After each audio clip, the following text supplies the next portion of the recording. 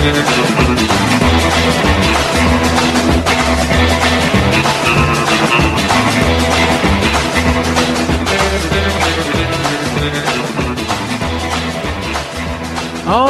hello again everyone and welcome to it. It is the Derek Hunter Podcast for the 29th of November, the second to last day of November, 2022. Happy after Thanksgiving. Yeah, I didn't feel like doing a show yesterday.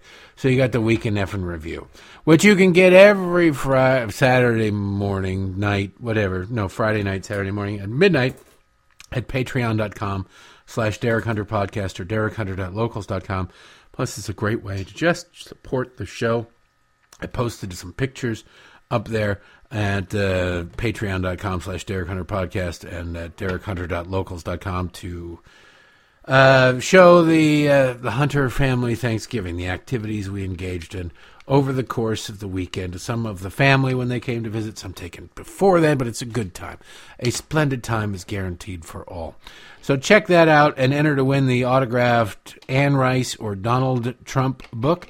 Surprisingly, it's not uniform that people want Donald Trump. A lot of people want Anne Rice, too. So depending on what is drawn, there's a chance that the Trump book will survive another week up there. Now, he's definitely by far the prohibitive favorite, but it's about what's pulled out of the hat, not what's thrown in. Anyway, go there, check it out, and appreciate it, the support. Let's get started. Yeah, I hope you had a great Thanksgiving. I had a great Thanksgiving. I hope you had a wonderful Black Friday. A little disappointed in myself. I didn't even look. Wasn't going to go buy anything. There really isn't anything I'm in the market for right now. But I am normally one of the world's biggest Black Friday freaks. And I like even the concept of a deal. And I just didn't even bother. Normally my Thanksgiving, especially when I lived in Baltimore, they had a limit that it was a lot of people concentrated in the area. And the only place to buy a Sun was at the 7-Eleven nearby, at least a good edition of the Sun, where everything was packed. All the sales circulars were packed in there. So I would get up early in the morning on Thanksgiving and go to the 7-Eleven, because it was one of those 7-Elevens that wasn't open 24 hours a day. They closed at midnight and opened at 6. So I'd get up there, because if you weren't there by 9, 10 o'clock, all of the papers were gone. You were screwed. So I'd get up and I'd buy a Sun and I'd buy a Washington Post, just because sometimes the Best Buy circular's in one and not in the other. And I used to scour those things, going, "Ooh, where's the good deals? Where's the good deals?" And then plan my either Thursday evening or Friday morning accordingly. And this year, in the last couple of years when I've really had less of a desire to go out and trample, like I've got TVs, all right? I got good TVs. I don't need to update my TVs, no matter how good the price on TVs is. But I'd still like to look, I'd still like to look at it, see what the deals are, maybe get mad that I got screwed over the last time I bought one. But I didn't even do that. Couldn't bring myself to do that, so times they are changing. Today it's Cyber Monday, and then it's like Giving Tuesday. And how about just leave us the hell alone on Wednesday? Can we get a leave us the hell alone Wednesday? Because I would really like one of those. One of the biggest, I have a lot of complaints, sort of what I do for a living, but one of my biggest complaints is you just can't check out of a restaurant, or not a restaurant, although God, they'll come to restaurants too. Can't check out of a store without, "Hey, would you like to donate to this thing? Would you like to donate to that thing? Do you want to give some of how you want to round up to do the other thing?" Like, no, I just want to be left alone. I want to pay for what I'm paying for, and that's it. So anyway, hope you had a great weekend. Family came out, and we played lots of games. And it was fun. Lions lost, U.S. tied, and University of Michigan beat Ohio State. So it was, all in all, pretty good. Lions expected to lose. U.S. soccer, not really super into U.S. soccer. But the University of Michigan beating Ohio State makes up for all of it. Anyway, there's a lot going on. Bunch of things to talk about. Sitting here trying to figure out, where do we start? Do we start in China? Do we start with the latest Trump controversy? Let's start in China. We'll get to the Trump controversy. I don't know what to think of either one of them. the media is trying to find ways to talk about the China story without offending the Chinese dictatorship. The United Nations, the Biden administration, they aren't really all that interested in talking about the oppression that's going on in China. It's a weird thing. Everybody sees it happening. They have to say something, and so they end up putting out a statement that, quite frankly, is stupid. It's just stupid. And, that's the Biden administration. The United Nations is very interested in words. Well, words are going to hurt people. Words aren't going to be hurting people. The United Nations, the official United Nations Twitter account, they tweeted out just yesterday, words can be weapons. Hate speech online can lead to cruelty and violence in real life. Get tips for how to say no to hate. If you need speech tips from the United Nations, you should not. You should be embarrassed. You should be ashamed of yourself. If you're an American, the rest of the world doesn't have the concept of free speech that we do. This is all directed towards the United States. That's what this is. The rest of the world, I don't give a damn what they do. They are not free speech absolutists. They do not have constitutional protections against government intrusion on speech the way the United States does. So I don't give a damn. Like, over in France, you can go. I know you can go to jail for saying things. They've been trying to put Brigitte Bardot in jail for a very long time for pointing out that radical Islamist terrorists are committing terrorism in the name of Islam. Yeah, it's really that simple. So forgive me if I don't care about what's going on in France. I understand that when I go to, we'll get into this in a bit too, I understand that when I go to France, I'm subject to the laws of France. I don't get to say, well, see, I can come over here and say anything I want. I'm an American. Here's my copy of the Constitution. It comes with me. It doesn't work that way. But the United Nations, which we're paying for, and we're paying for most of it, says, here's how to deal with hate speech. Hate speech occurs in all societies, whether offline or online. It can sometimes be hard to assess when a comment is meant as hate speech. Don't listen to anybody. Just always be ready to be offended. Be on the cusp of offense every time. Especially when expressed in the virtual world. It can also feel overwhelming to try to deal with obvious hateful content. Try to be a conservative online. We're not a bunch of crybabies sitting around whining about how rough we got it. However, there are many ways you can take a stand, even if you are not personally the victim of hate speech. This is what is called foreplay in the world of leftists. They love being offended by proxy on behalf of other people. They are offended on behalf of other people so frequently that they get, and so desperately in love with the concept, that they get offended on behalf of people who are not offended. They're the white liberal. You can imagine like a Richard Attenborough narrated documentary. The white liberal is ready to be offended on behalf of everybody, including and especially the minorities who are not offended at all, because they know better. You can make a difference. The following tips may be helpful. Pause. Refrain from making any hateful comments yourself and or relaying such content. Whether online or offline, we should act responsibly to stop the spread of hate and misinformation. Now, wait a second. Hate and misinformation? Why, where did misinformation come? This is how to deal with hate speech. Is misinformation hate speech? See, misinformation in the mind of the United Nations and all the countries there, all the left-wing radical dictatorships there that basically control the United Nations, to them, misinformation would be, hey, your country sucks. Cuba, it sucks to live in Cuba. It sucks to live in Venezuela. Why, that's hate speech and misinformation. Check out the United Nations Pledge to Pause campaign to find out why it's important to take a moment to pause before you share content online. Learn how to do this responsibly. Whether you're forwarding a message, retweeting a story, or watching a video in your feed. Renounce your citizenship if you're looking to the United Nations for how best to communicate. Please, just do the world a favor, do the country a favor. It'll be the one good thing you do for this country.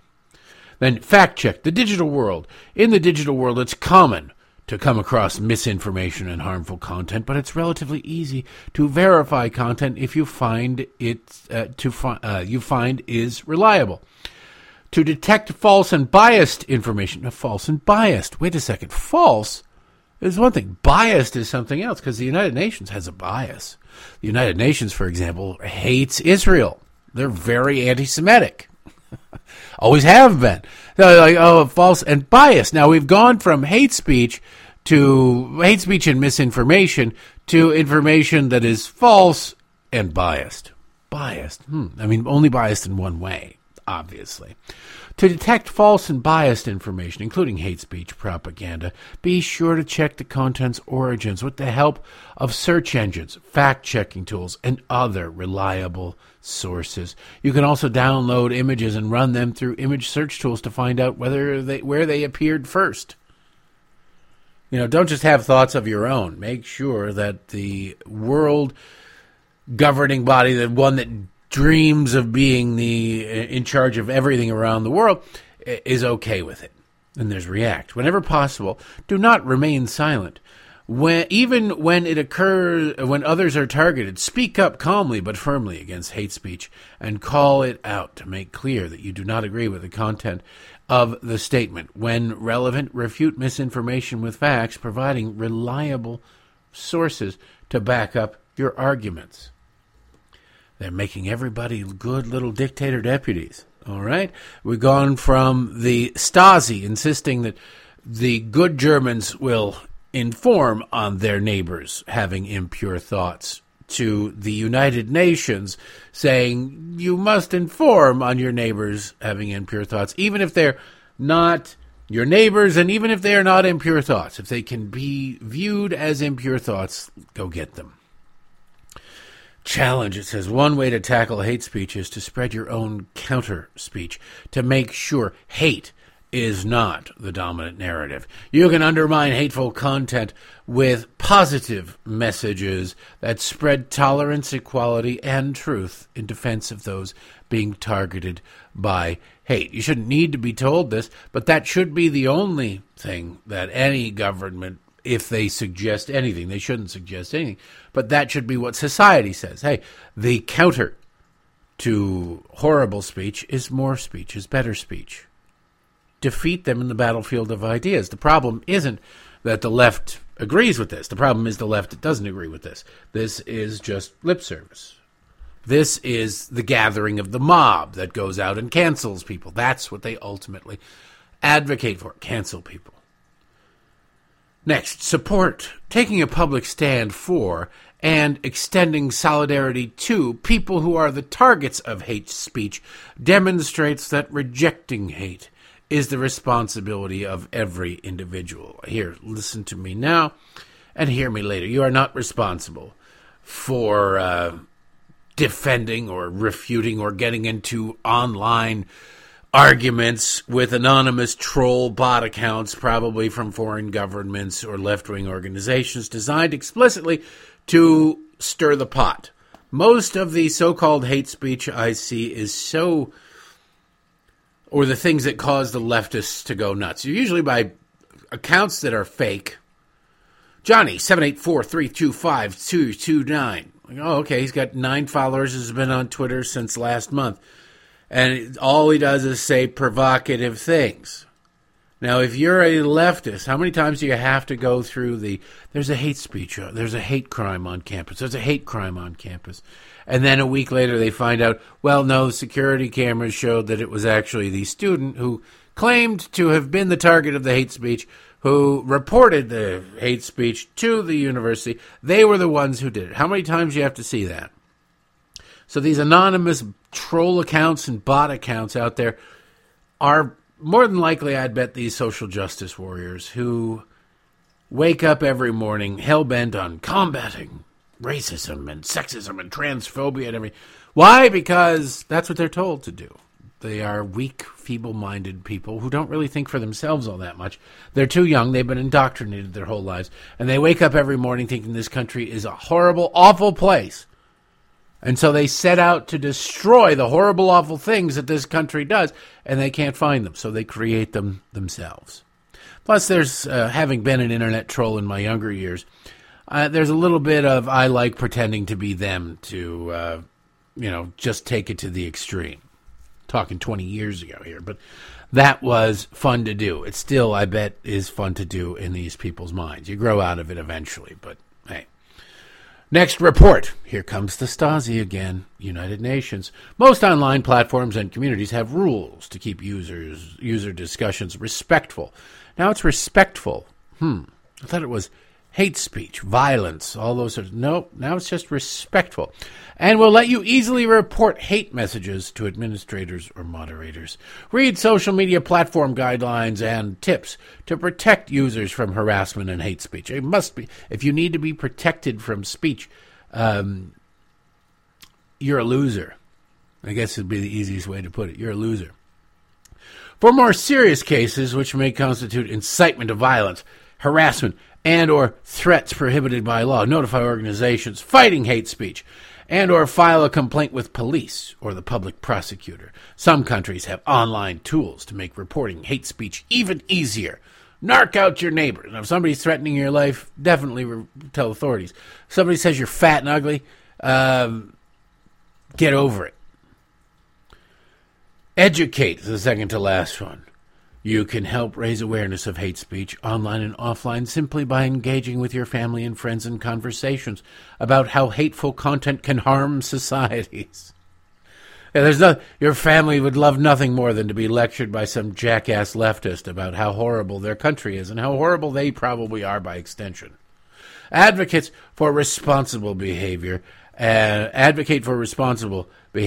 share public campaigns and educational resources. Yes, make your social media feed nothing but a Human Rights Watch and United Nations and all this Amnesty International crap, nothing but a feed of their garbage. That is a good way, and thankfully, please, I'm serious about this, do this so that the rest of us know to avoid you, not only online, but in real life. And then finally, this is the recruiting. And commit. Consider joining an NGO or other civil society initiative that works to address the issue of hate speech in your community. Not only should you inform the Gestapo, the Stasi, the secret police of the activities of your neighbors and the impure thoughts they have, you should then look to becoming deputized yourself so that others may report to you. Yes, get involved. That's how you get them. That's how you hook them. Give them a little bit of power, a little bit of responsibility, and it's game on from there. This is how totalitarianism works. And here it is being paid for by us and promoted by the United Nations. Yeah. They should have an asterisk after every one of these things. Say, you can criticize the United States all you want. You can, Christians, white people, and for God's sakes, please badmouth the Jews. I mean, if the United Nations is at all interested in being honest. But they're not. So while the UN is not all that interested in denouncing China, they are interested in making sure that you do not engage in so-called hate speech. Hate speech, my God. Hate speech. Oh, by the way, there are a bunch of women taking to the streets of China right now, too, before we even get to the protests and what they're over. Women are being oppressed in China. And the head of the UN, the Secretary General of the United Nations, Antonio Gutierrez, what is he tweeting about? Is he tweeting about the condemnation of violence by the Chinese government against their own? No. He's tweeting, quote, violence against women and girls is exacerbated by the intersecting crises of climate, conflict, and economic instability. We need climate action and a more peaceful and equitable world to ensure the well-being of women and girls everywhere. Yeah, equity. Sound familiar, doesn't it? It's Democrats. It's communists. Ultimately is what it is. It's the equality of outcome. There's your head of the United Nations. People are being beaten to death. People are being disappeared in communist China. And the United Nations looks at that and says, well, that's what can happen. That's what goes on. All of this in China is about China's zero COVID policy. That sounds good. We want to get rid of COVID. And to get rid of COVID, you have to have zero COVID, right? If you want to get rid of COVID. The problem is that getting rid of COVID is impossible. It's a horrible shame. Of course, I feel torn up inside that China is facing such horrible consequences from a virus they seemingly manufactured and then released accidentally or otherwise on the world. So it's hard to cry for them, Argentina, but that's the government of China, not the people of China. And the people of China are having enough of zero COVID. Zero COVID means zero COVID, means that anytime COVID rears its ugly head, they snap back into full-blown communist-style dictator lockdowns. Here we have people still going, maybe we shouldn't open schools, maybe we should require testing to go back to schools in certain Democrat jurisdictions. And if that's what Democrats want to do, that's what Democrats want to do. Democrats are exceedingly good at screwing up the lives of children, particularly when it comes to their education. Then again, morons keep electing Democrats, so, who cares, right? Homeschool your kids or send your kids to private school or whatever you have to do. Get them out of the public schools if they are controlled by leftists. So, the Chinese government's zero COVID policy means massive draconian lockdowns to the point that they physically lock people in their apartments and physically lock apartment buildings. This led to a fire that, shock of all shocks, in an apartment building killed a bunch of people because they weren't able to leave when fire broke out. They were locked in their apartments.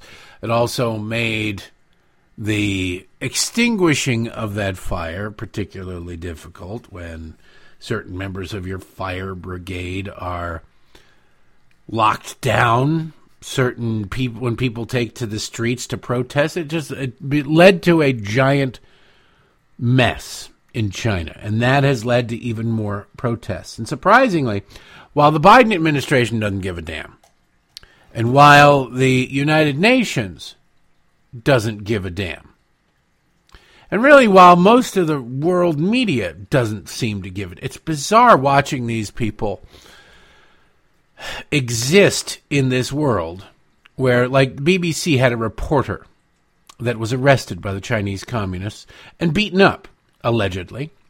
Hey, if I got to say that about murderers here, I suppose we should say it around the world. They released a statement on their reporter, Ed Lawrence, said, "The BBC is extremely concerned about the treatment of our journalist, Ed Lawrence, who was arrested and handcuffed while covering protests in Shanghai. He was held for several hours before being released. During his arrest, he was beaten and kicked by the police. This happened while he was working as an accredited journalist." So what? Wait, don't beat me. I am an accredited journalist. Go and beat the peons over there, the people. Is that what you're trying to say should happen? Shouldn't you? It shouldn't matter the profession of somebody being beat by the totalitarian dictatorship. It should matter that the person is being beaten, right? Shouldn't it? Not to leftists. Go ahead and beat the Chinese people, but leave the Brits alone. Meanwhile, here's the statement from the White House. This is weak sauce. This is from Kristen Brown from CBS News, covers the White House there.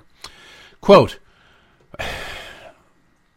"We've said that zero COVID is not a policy we are pursuing here in the United States. And as we've said, we think it's going to be very difficult in the People's Republic of China to be able to contain this virus through their zero COVID strategy.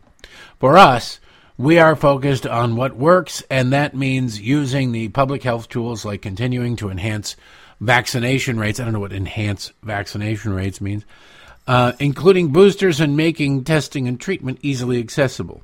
We've long said everyone has the right to peacefully protest here in the United States and around the world. This includes in the PRC, the People's Republic of China." That's the extent. That's it. That's the whole. There you go. There's your mealy-mouthed, wishy-washy statement. People have the right to protest. No, they don't. They do not. Totalitarian governments and progressive governments, dare I say, that grant their citizens rights rather than acknowledge their citizens are born with certain rights that government can't mess with, which is the case here in the United States. If the government grants you rights, the government can take them away. And government just simply doesn't grant people the right to protest because they find it inconvenient. They find it a threat or recognize that it could very well lead to a threat of their power. So to sit there and stupidly say, we've said people have the right to peacefully protest. No. And secondly, you kept quiet during the summer of riots because they were your brown shirts out there. So spare me the peaceful protest crap. But there is no condemnation of brutalizing people, of mass arrests, of disappearing people in China. There is none of that. There is nothing. For all of his lip service, and there really isn't all that much lip service that Joe Biden pays toward being tough on China, just like he's not tough on corruption in Ukraine. You notice he's really kind of weak on countries where his son did business. Isn't it weird? There's massive corruption in Ukraine. You can sit there and say, well, Russia invading Ukraine is horrible. They need to stop. We need to help Ukraine. And simultaneously acknowledge that Ukraine is a wildly corrupt country where money goes to disappear. But Joe doesn't say that. There's no accountability. There are no strings of accountability attached to the money that the Biden administration sends over there. I wonder why. I wonder if they've got something on him. On China, it's pretty clear that they are committing atrocities against their own people. And the Biden administration can't even bring themselves to full-throatedly or even half-throatedly condemn them. We don't think zero COVID is plausible, so we don't do it. Okay, great. What do you say to the tens of thousands of people who are being disappeared? Anything? Anything about them? No. NBC News, the Today Show, does a better job of painting it, because if you just read the White House statement, you wouldn't even know what the hell was going on over there in China, to be honest with you. People have a right to protest, including in the PRC. And if you just woke up from a long nap, you wouldn't know what that meant. The Today Show does know what that means. They have a reporter over there. Now, I wonder if this is going to be, since this statement is relatively new from the Biden administration, it's from today, this morning, if this is the new narrative, I wonder how much longer NBC News is going to bother reporting on the unrest in China. But while they still are, before this report you're about to hear two clips from, before you hear them, this report was filed before the statement from the White House, which means it stands a better chance of being truthful and honest. There might be a couple more follow-up statements after this, reports after this, that sort of walk it back or downplay things because that's what the administration wants. But before they had their marching orders, this was the portrait they were painting. All right, let's move now to a rare sight in China. Protests are spreading across that country. Thousands are taking to the streets, some even calling for China's president to step down. All of this amid rising frustration over the government's zero COVID strategy. NBC's Janice Mackey-Freyer's in Beijing with the very latest. Hey, Janice, good morning. Hoda, good morning. When we talk about zero COVID here, we're talking about restrictions that control every aspect of daily life. When you get COVID in China, you don't take a few days off work and ride it out at home. They track you down and they take you away to the hospital where you're isolated. Your family is taken to a quarantine center and you stay in the system until the system says you can leave. The problem is that the government hasn't scaled up vaccinations in the same way, meaning 3 years into the pandemic, most of the country still has very little experience with the virus. So the problem now facing Xi Jinping and the leadership is that there's no clear exit strategy. And there's no clear exit strategy. There's not enough virus vaccines and blah, blah. It just sounds absolutely horrible. You are a possession of the state. You are property of the state in China. They don't really they don't ever really report that, but that's what it is. In leftist, totalitarian, progressive regimes, you don't matter. Your individuality does not matter. Your individual rights do not matter. It is about the greater good as determined by self-appointed people who get to decide what is and is not the greater good. Keep that in mind. You are disposable. The individual is disposable. I say it all the time, but it's something that needs to be hammered home. The left, progressive left, radical left, whatever you want to call them, the individual is disposable to them. Occasionally there are some that they care about that they can use as martyrs, and they do. They put them on T-shirts and put them on posters and what have you. But in general, the individual is disposable. That's how you can oversee the wholesale slaughter of more than 100 million people in the last century on the altar of your political philosophy. And that's what happened. I'm not talking about 100 million dead from World War I and World War II. No.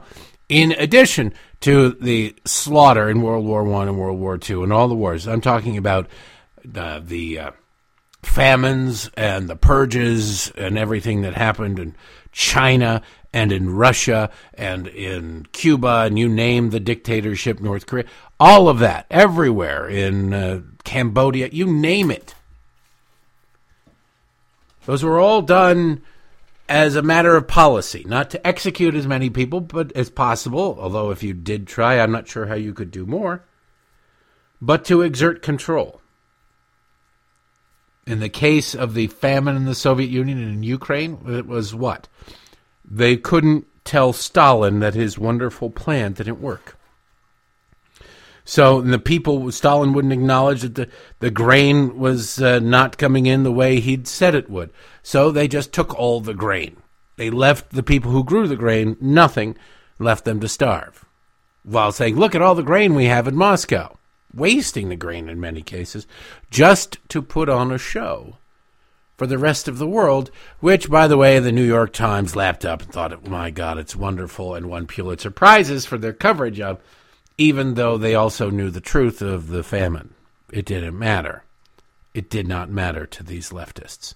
Over in China, the Great Leap Forward, the Cultural Revolution, they were disasters. People were wholesale slaughtered. It doesn't matter. No one individual matters. No group of individuals. No 50 million individuals in a nation of, at the time, I think it was somewhere in the neighborhood of 800 million Chinese. It didn't matter. You barely noticed it. Now they've got 1.5 billion people. Do you think the attitude has changed when the wholesale slaughter of that many people becomes even less significant compared to the general population? No, they're not going to care. Here's the rest of the NBC News report. Probably the last time they'll be honest about it, if I had to guess. Extraordinary scenes across China. Protests in multiple cities against the government's grinding zero COVID rules. From Shanghai in the east to Urumqi in the northwest, crowds swelled in defiance, spilling over to the heart of Beijing. We want to be free! Freedom! We want to be free! Chanting for freedom from the grip of a COVID policy that protesters say has worn on too long. They're calling for the end of lockdowns, the end of testing, all of the zero COVID measures that have ruled daily life here. The blank sheets of paper to protest censorship, the internet here scrubbed of any hint of unrest. The boldest public challenge yet for leader Xi Jinping. In Shanghai, surrounded by police, some protesters daring to call for him to step down. A move almost unheard of in China. They did it for everybody, says this woman in Beijing. The national outcry triggered by a deadly fire in Xinjiang that took hours to put out. The delay widely blamed on COVID measures there, where lockdowns have confined most people for months. Doesn't it sound wonderful? It's a utopia. And so many of our Western leaders admire that. They look at it. By the way, in order to placate the mobs that they're imprisoning, that they're torturing, that they're disappearing if they get too lippy, guess what? They're using porn. They're using porn. I want to talk about an opiate of the people. UK Daily Mail. A torrent of spam posts advertising escort services have flooded Twitter amid protests against China's COVID protocols, analysts have said, claiming the Chinese government is trying to cover up the scale of the demonstrations. Searches performed on social media networks in China for names of cities where anti-lockdown protests have erupted revealed untold numbers of erotic posts published by Chinese bot accounts. Isn't that lovely? I mean, I guess you know your audience. Men can be pretty damn stupid. We're like, hey, we need this. I will not stand. I will not. Wait, boobs. Yeah. You want to talk about the prevalence of porn online. That's a thing for a different topic, but you can see it's being weaponized here. It's being weaponized here big time. And it's being weaponized, I suspect, because it works. Will our president wake the hell up, and will he stand up and just say, hey, you shouldn't be beating the hell out of people, rather than saying people should be able to protest? Well, that's not really taking a strong stand against China. Or is he too worried about whatever it was that Hunter discussed on his business trip when Joe was vice president, when he flew over there on Air Force 2, and he's worried that maybe some of that was recorded and it could come back and haunt him. Is the president compromised more than just mentally? Probably. Before we move off of COVID, I want to play you this. President Fauci is, I suppose he's on his farewell tour. I don't think he's retired yet. I think he's about to retire at the end of the year, but he's doing his farewell tour. Like I said, he had his final speak day at the White House podium last week, just before Thanksgiving, and now he did his final appearance. I wonder if he's going to do each weekend, he's going to do a different Sunday show, or if he's just going to ever shut up. But he went on CBS's show, Face the Nation. And talking to Margaret Brennan, he is still, God, talk about somebody must have something on somebody. He is still doing the best he can to try to defend China from the obvious fact that, look, this COVID came from China. It was a lab leak. The odds of it being anything other than a lab leak are infinitesimal.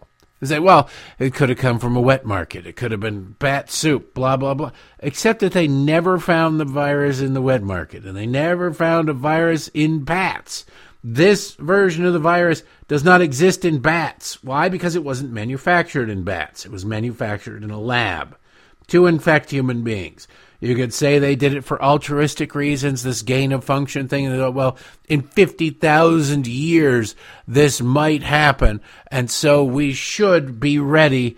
And if we create the virus now, then we can look into the prospect of being able to fight it in 50,000 years. They advanced this thing leaps and bounds. But that's not what happened. It was manufactured in a lab, and it was likely paid for, in part at least, by our tax dollars through grants by President Fauci. A shame that he has spent the last 3 years trying to cover up and will spend the rest of his life trying to cover up, and probably won't actually come out. The truth fully won't come out until long after President Fauci's dead. I'd say 10 or 15 years after he dies. That's when things will start to come out, unless President Fauci somehow upsets his Chinese communist masters, or they find it advantageous to throw him under the bus to protect themselves, because that's how communists work. And so he is busy sucking up to them and defending and deflecting for them. He was asked about the origins of COVID and COVID in general. And he does all he can to blame the Trump administration. The Trump administration was blaming China for this thing, and that's why China won't cooperate. Not because China had something to hide, mind you.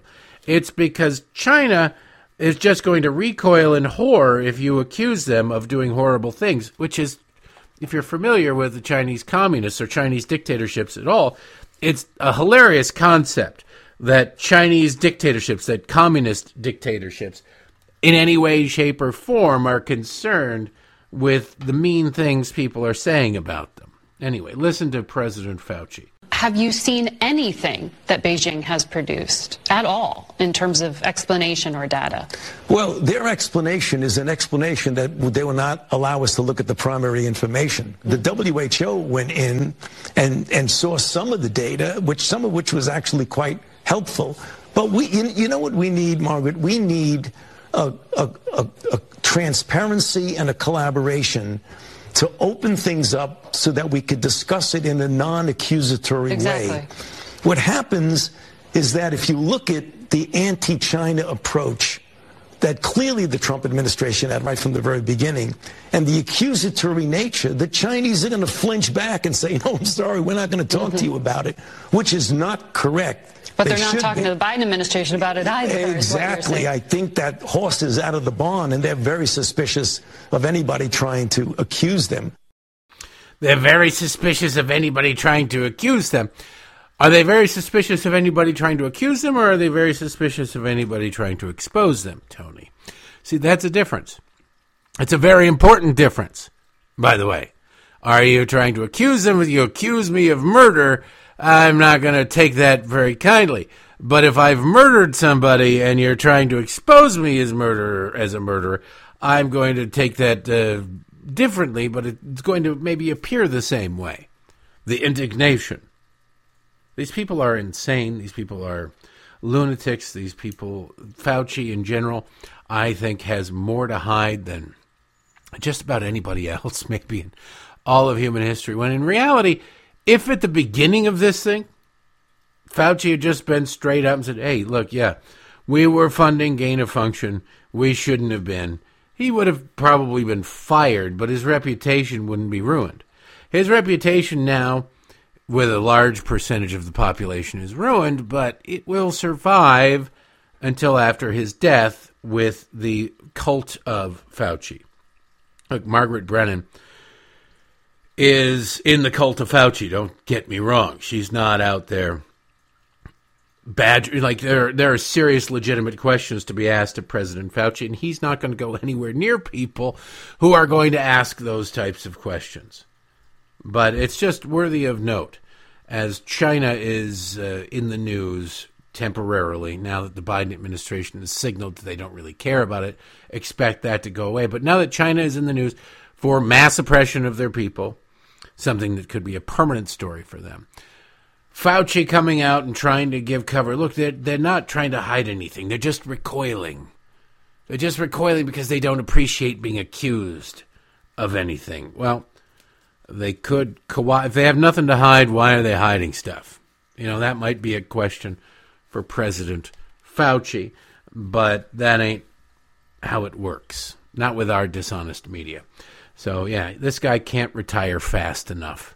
He really can't, because then when he retires, Republicans will take over Congress, will take over the House, and will be able to launch investigations. He did say that he would participate. He would respond to subpoenas. He would testify and what have you. He doesn't have so he says. We'll see if that actually is the case. It's really easy to say. It's another thing entirely to do. But one person who won't, and this is hilarious, very few people have issued as many subpoenas as Adam Schiff has. That's right. Adam Schiff, good old Shifty Schiff. He's a leaking ship. He's one of the three Democrats. Look, Democrats started banning Republicans. Remember that? They started kicking them off of committees.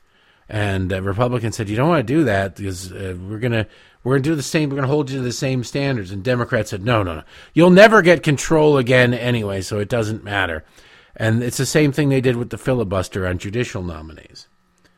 Well, Republicans are coming back, and they've said that they are not going to have Ilhan Omar and Adam Schiff and Eric Swalwell on there. They're going to remove them from their committees. Swalwell should not be on the Intelligence Committee. He has been the concubine of a Chinese communist spy.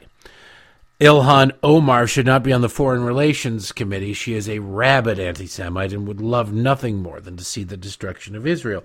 You can't have that. She is cozying up with the enemies of the United States. You can't have that on the Foreign Affairs Committee with access to important information that our enemies would love to have. And Adam Schiff being booted off of the Intelligence Committee and a couple of other committees. Now, why?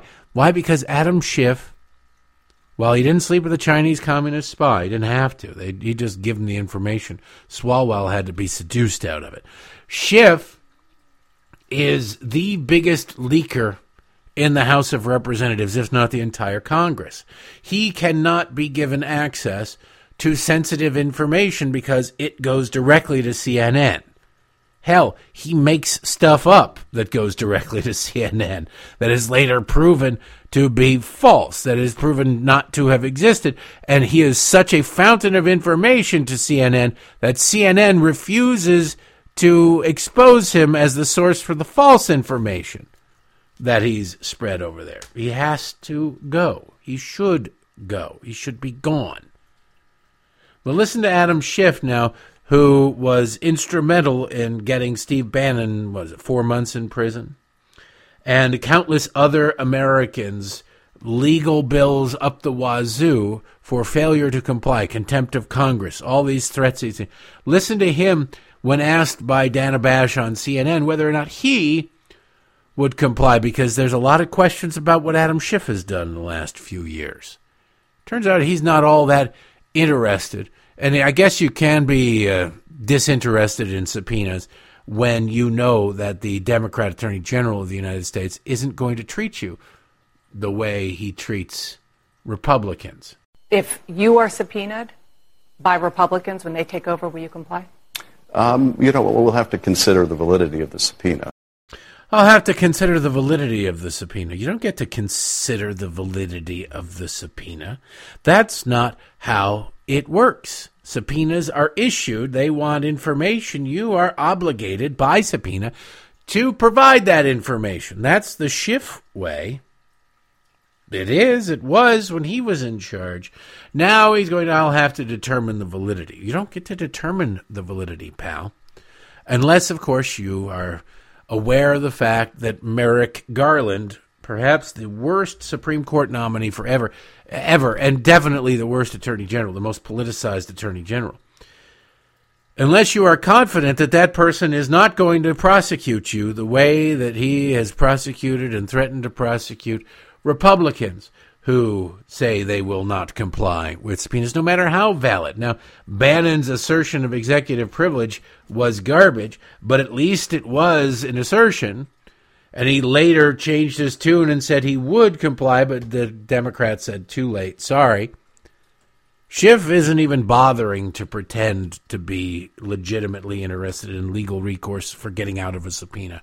He will determine the validity of it. It is the arrogance of power. And he really should, frankly, end up in jail. Nothing would make me happier than watching him, this arrogant ass, end up in jail. Wouldn't it? It would be wonderful.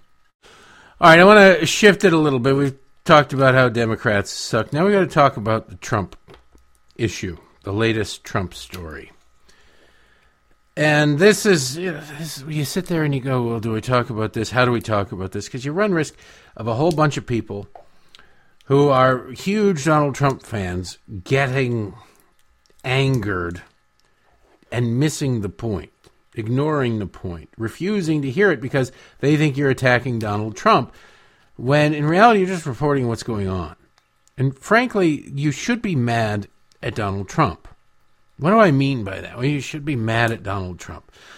Donald Trump has been president of the United States, right? He's been in the public eye his whole adult life. Now, most of it was in New York, where he just, it was about getting attention. Just get attention. That was it. His publicity strategy was to get attention. And in New York, at that time, not involved in politics, just getting attention was, and all he cared about was attention, and he got it. And that was a perfectly fine strategy. It's different when you're president of the United States, when you're running for president of the United States again, whatever, it's different. And if you can't see that difference, then you shouldn't be running for president of the United States.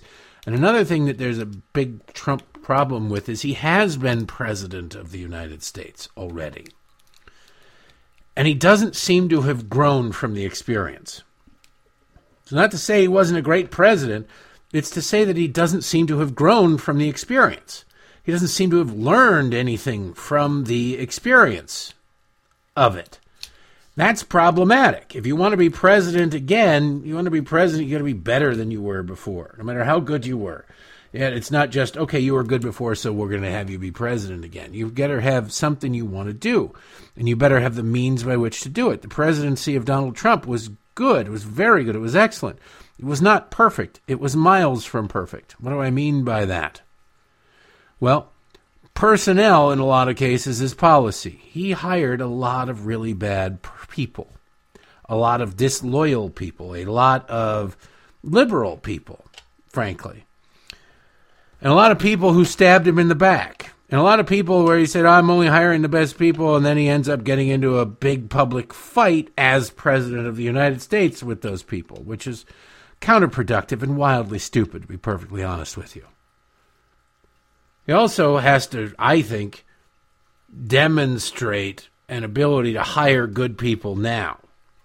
All right?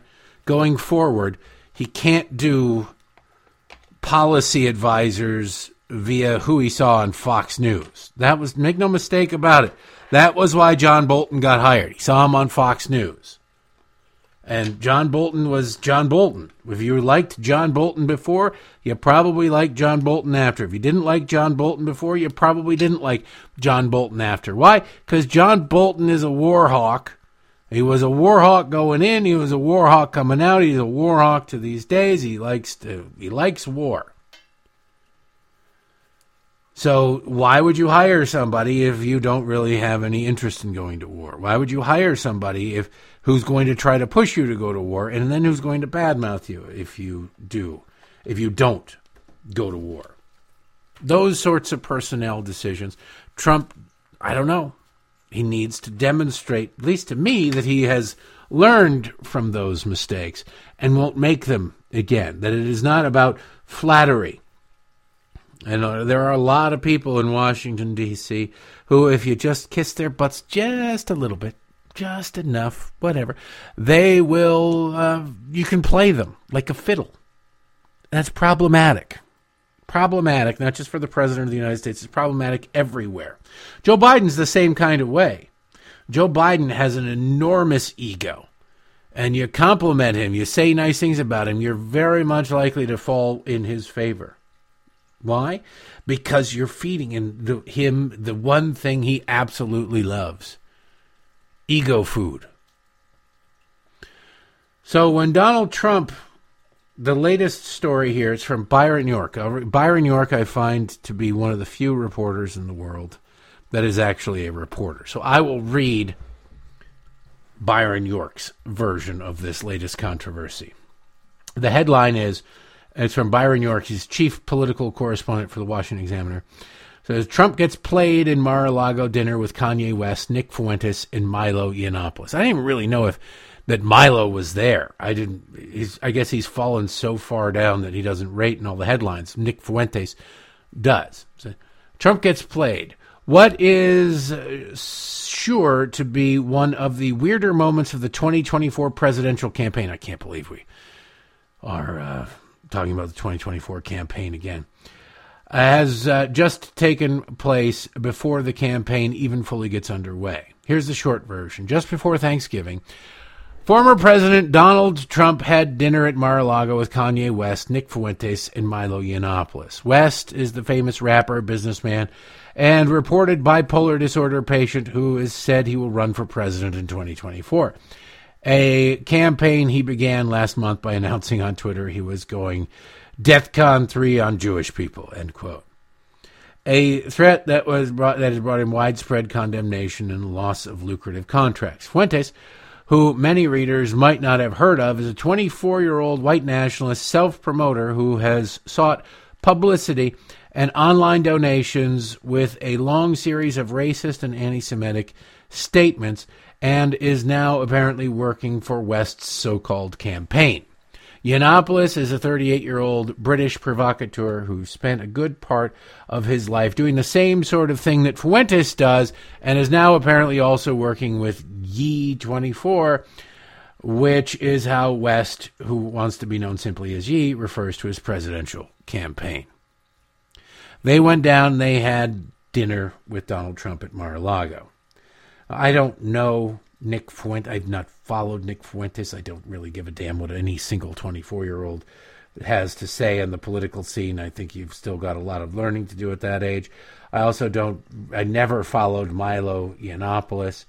I just didn't. He wasn't impressive to me most times. He was mildly amusing sometimes, but at a certain point, you have to get beyond. This is my problem with a lot of people in politics. They're very good at getting attention for themselves. And then they don't ever do anything with it, except make money for themselves. And look, making money for yourself, nothing against making money for yourself.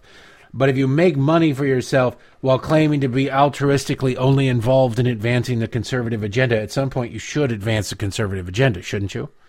Shouldn't you? And if you're given the choice between getting money or advancing the conservative agenda, if you consistently choose making money, if you make your appearances or your shows or whatever simply commercials for your other ventures and all about you in one way or another, ultimately all roads lead back to you. And sign up for my newsletter and listen to my podcast and listen to my show and do this, that, and the other thing. Read my column. It gets old. To what end are you working towards? At what point does the agenda that you're trying to push matter? I'm not saying you got to push it all the way down to nothing, but for God's sake, sooner or later, you should be able to advance an agenda without simultaneously advancing your own financial interests. Or you should, I don't know, take a break from advancing your own financial interests to try and advance an agenda. Shouldn't you? At some point? I think so. And Milo was very good back when he was a thing at getting attention, at being a provocateur. But to what end would be my question? Because I don't know what he ended up accomplishing other than he made himself a lot of money and then he made himself a pariah. Okay? Maybe that's enough. Maybe that's all he wanted. I don't know that he's particularly conservative. I know that he was conservative on a couple of things. And they started off in Gamergate, which wasn't important, quite frankly. Interesting, entertaining, but not particularly important in the grand scheme of things. And he parlayed that into, speeches for a lot of money and traveling the country and whatever, and then he imploded. He imploded because he didn't make it about anything other than himself, seemingly. And if you just make it about yourself, then all they got to do is take you out, expose you for whatever. And it was like clips of him. I don't know if he wasn't embracing pedophilia, but he was downplaying pedophilia. Just was bad. You've got to understand even if you're fake, you're coming at something from the right, you've got to be aware that your quotes could be taken out of context pretty easily. And they will be. There's an entire left-wing industry designed to take you out of context for the express purpose of ruining you. And so you should not give them ammunition. There are ways to speak. There are analogies you don't make. There are things you just don't do. It doesn't matter. You shouldn't make pedophile analogies. You shouldn't make Holocaust analogies in any event anyway. So you just don't do those things. The people... You don't sell arms, you don't give arms, ammunition, to your enemies. You just don't. Milo seemed to do that, and he seemed to revel in it, and sooner or later somebody found something and it blew him up. Nick Fuentes, I don't know much about. I've seen clips. It's not somebody I would associate with. It's not somebody I'd want to have anything to do with. Kanye West is not somebody I could deal with because he doesn't seem capable of focusing to the point to be able to have a conversation with. And what's the point?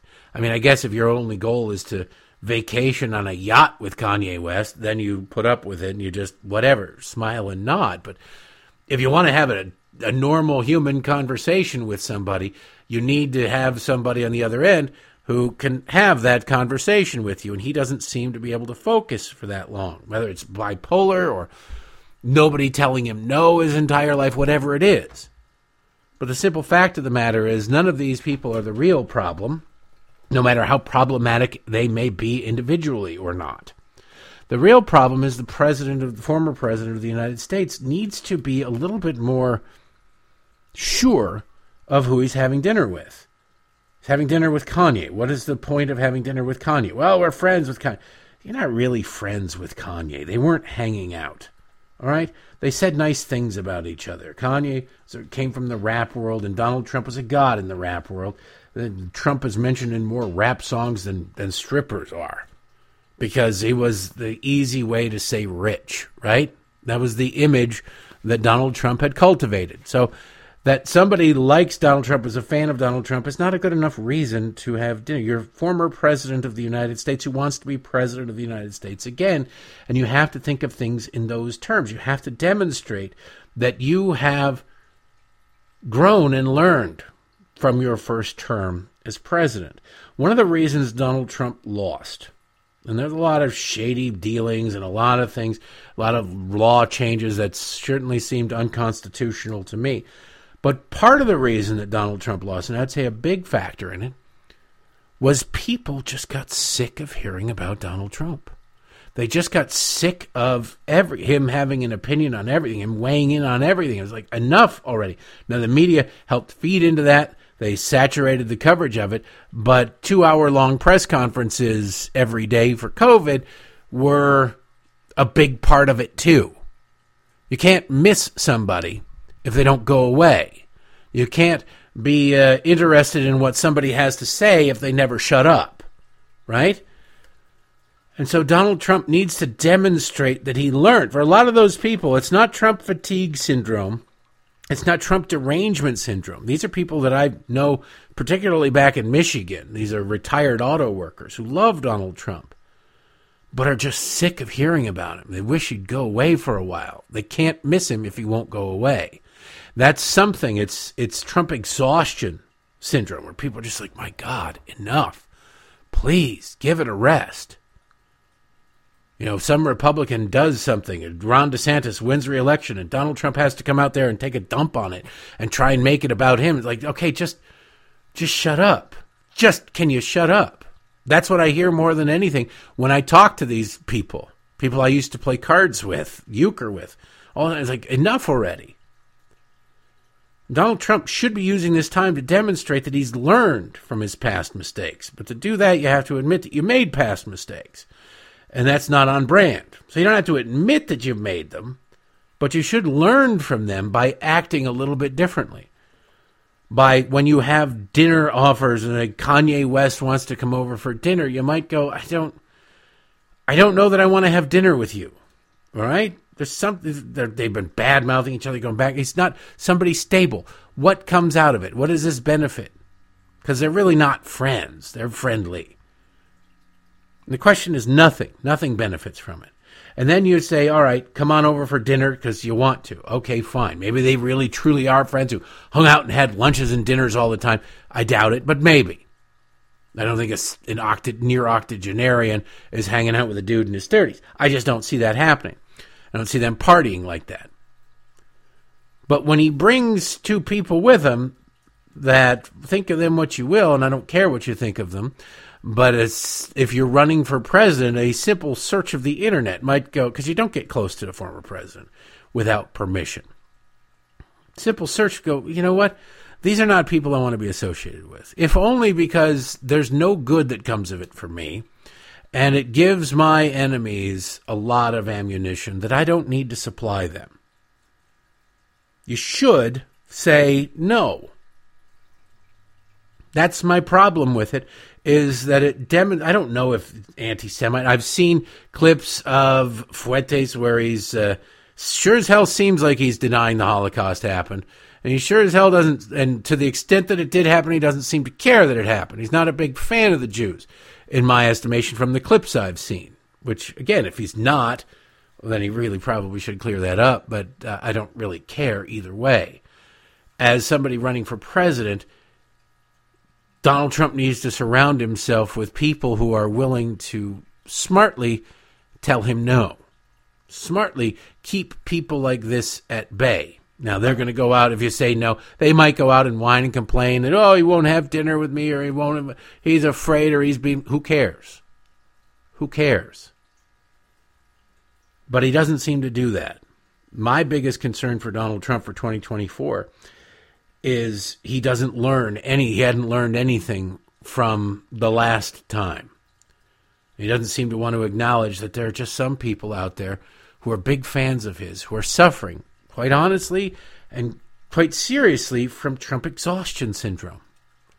Now, nobody ever gets sick of themselves, but if you want people's votes, if you want people's support, you've got to acknowledge that. He can't go away. He's announced he's running for president, but he doesn't have to be what he was before. You have to show that you've grown some, don't you? You're president of the United States. Did you learn anything from that experience? Are you a better person from that experience? Are you a better candidate because of that experience? Well, you start by not having dinner with a bunch of crazy people who have their own self-promotion agendas. At least I think that's what you do. It's what you should do, anyway. By the way, an update on the Colorado Springs shooting. I love this audio from CNN. CNN is still, if you notice, the story's going away. 5 people are still dead. 17 people have still been shot, and 18 or 19 people were injured one way or another. But there's a mass shooting. Democrats love mass shootings. They try to advance a political agenda for them, and this gives them the opportunity to do so and call the United States homophobic, transphobic, whatever kind of phobic.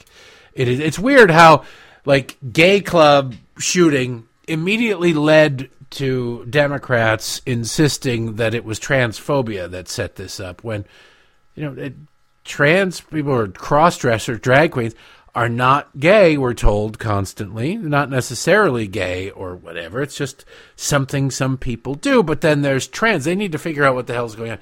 There's a drag queen, which is not meaning that somebody's trans. And then there's trans, which means they're not doing drag.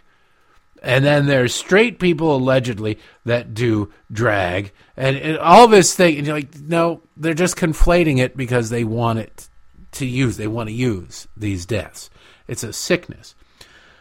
Well, now that it came out, and I warned you this would happen, that the killer is non-binary, meaning on the trans spectrum, playing the gender game, one of their team, that this story would go away.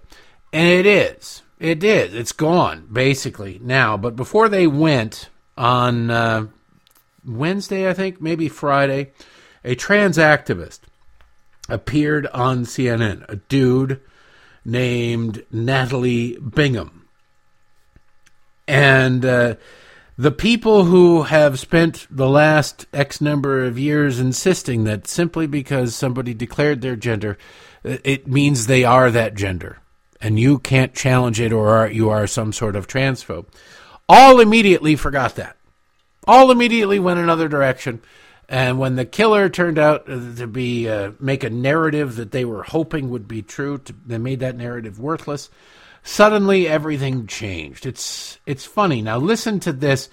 If you did this about anybody, if you did this about Natalie Bingham, CNN would condemn you. Natalie Bingham would condemn you. But because this dude, Natalie Bingham, does it about a killer that they don't want to claim credit for in the LGBTQRSTUVWXYZ mafia, it's perfectly okay.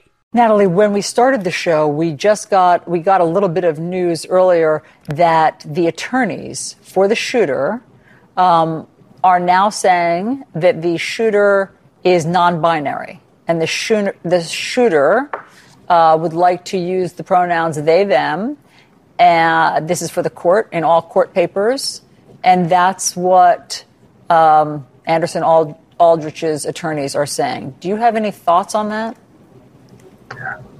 I think that's complete ludicrous.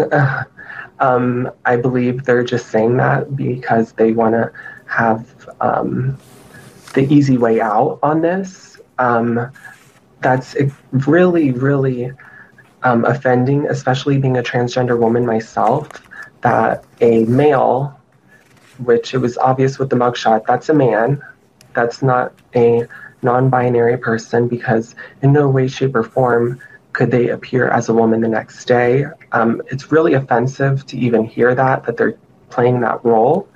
And if they're non-binary, why would you go after the club where you feel safe at? Why would you do that to a community where you are welcomed in if you are non-binary? Excellent question. Obviously, all of this will have to be answered. Excellent question. Why would you do... my favorite part is, we're not supposed to say, hey, you don't look like a woman, to the guy in prison who says, I'm a chick, put me in a chick prison. But this trans activist can say, obviously he's not non-binary because there's no way, look at him, he couldn't pass for a woman. Well, how do you know? Maybe he passes for an overweight woman. There are plenty of women out there who don't match up with gender stereotypes. You horrible, transphobic, cisnormative monster, right? Isn't that the game they play? As we wrap it up here for you, ladies and gentlemen, I got a couple more clips I want to play for you because these leftists are... it's amazing. Remember, during the campaign, nobody wants to defund police. Who would ever do anything about defunding the police? Senator Chris Murphy of Connecticut, big-time lefty, big-time gun grabber, wannabe gun grabber, is upset that there are Second Amendment sanctuaries across the country. Now, what is the Second Amendment sanctuary? We talked about it a long time ago. These are areas where the local governments are saying we're not going to enforce federal gun laws. Period. End of story. It is up to them. You violate federal gun laws, they come get you. They let the feds know about it, whatever. And in the spirit of leftists looking at the federal immigration laws, they have said, I'm not interested in helping the federal government enforce gun laws. You want to do that? Go ahead and do it on your own. You guys spend the money. We're not going to spend the time and money enforcing federal laws that we think are garbage or whatever on our citizens.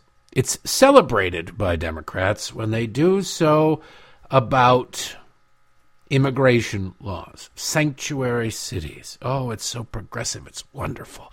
It's wonderful, and we celebrate them not cooperating with ICE. The Biden administration celebrates them not cooperating with ICE. And what's weird is, as Americans get injured and killed by these illegal aliens, and they're released from, you find out, oh, this person was an illegal alien and they'd been in custody, but it's a sanctuary city, so they did not tell anybody about having this illegal alien in custody.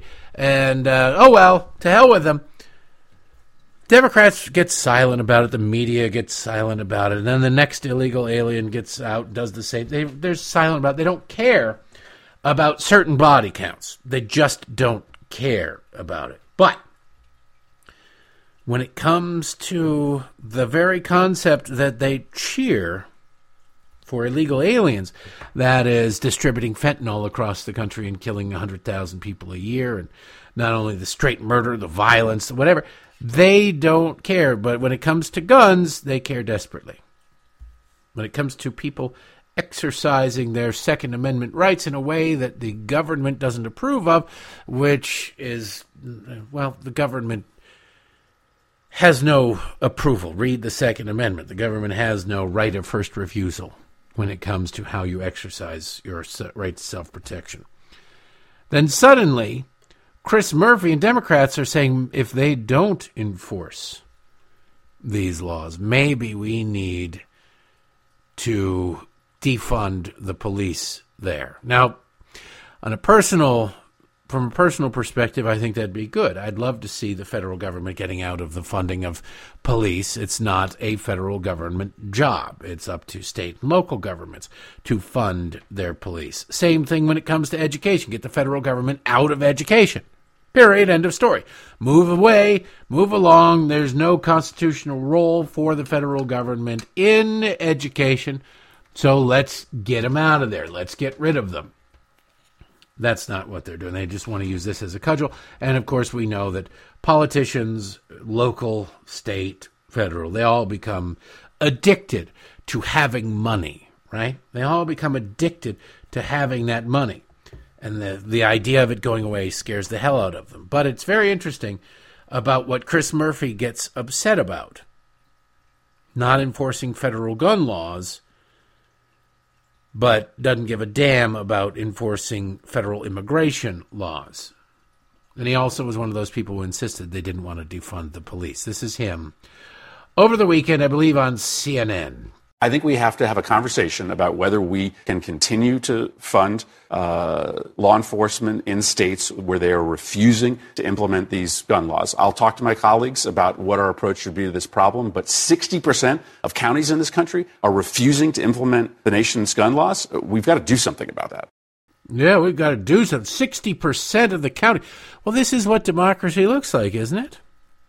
Isn't it? I mean, that's what you guys chant. That's what your tramp stamp tattoo says. This is what democracy looks like.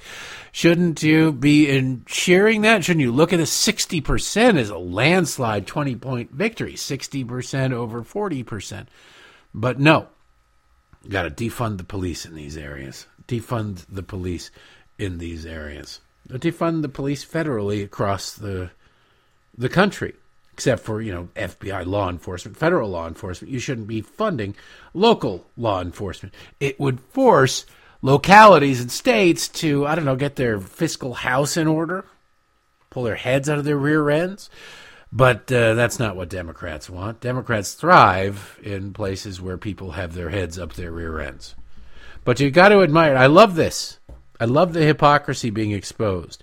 Well, if it's simply an option, these are the people, by the way, these law enforcement people are the ones who are ordered by local Democrat politicians and cheered. Those local Democratic politicians are cheered by national Democratic politicians when they say we will not enforce federal immigration law. They're cheered for that. Yay, great. Not that the laws are no longer on the books. Doesn't matter. You don't have to follow laws if Democrats don't like them. If Democrats do like them, they will come after you in every way, shape, or form, like a rabid spider monkey going after a shiny object. Just wanted to point out that hypocrisy. And lastly, Dr. Ashish Jha, Joe Biden's top COVID advisor. He was on, I believe, CBS this weekend, talking about He's asked by Margaret Brennan about shortages. There are serious shortages of baby formula. There are serious shortages of antibiotics. Even apparently ibuprofen in some areas is dangerously low as we enter cold and flu season. But don't worry, he doesn't give a damn about that. He makes some anecdote up about, no, I couldn't always get the medicine I wanted to prescribe when I was a doctor, which seems like garbage because he avoids giving any specifics. And I bet you he's lying. But then he says, but don't worry, we got plenty of COVID vaccines on hand. Yeah, I wonder why. Ask about this shortage of amoxicillin and even ibuprofen in some places. Yeah. What do they do about that? Yeah, this is, we have some broader supply chain issues with our medications that we've had for decades. I have seen this as a practicing clinician. I often, when I walk into the hospital, find some normal medicine that I'm used to using not available.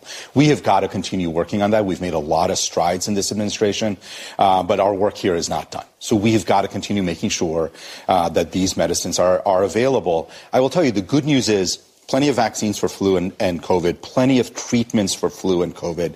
Those are still out there. We have plenty of those, but we've got to work on the other things. Yeah, if your kid gets sick, you're screwed. But don't worry, you can go get a vaccine that won't do anything for you.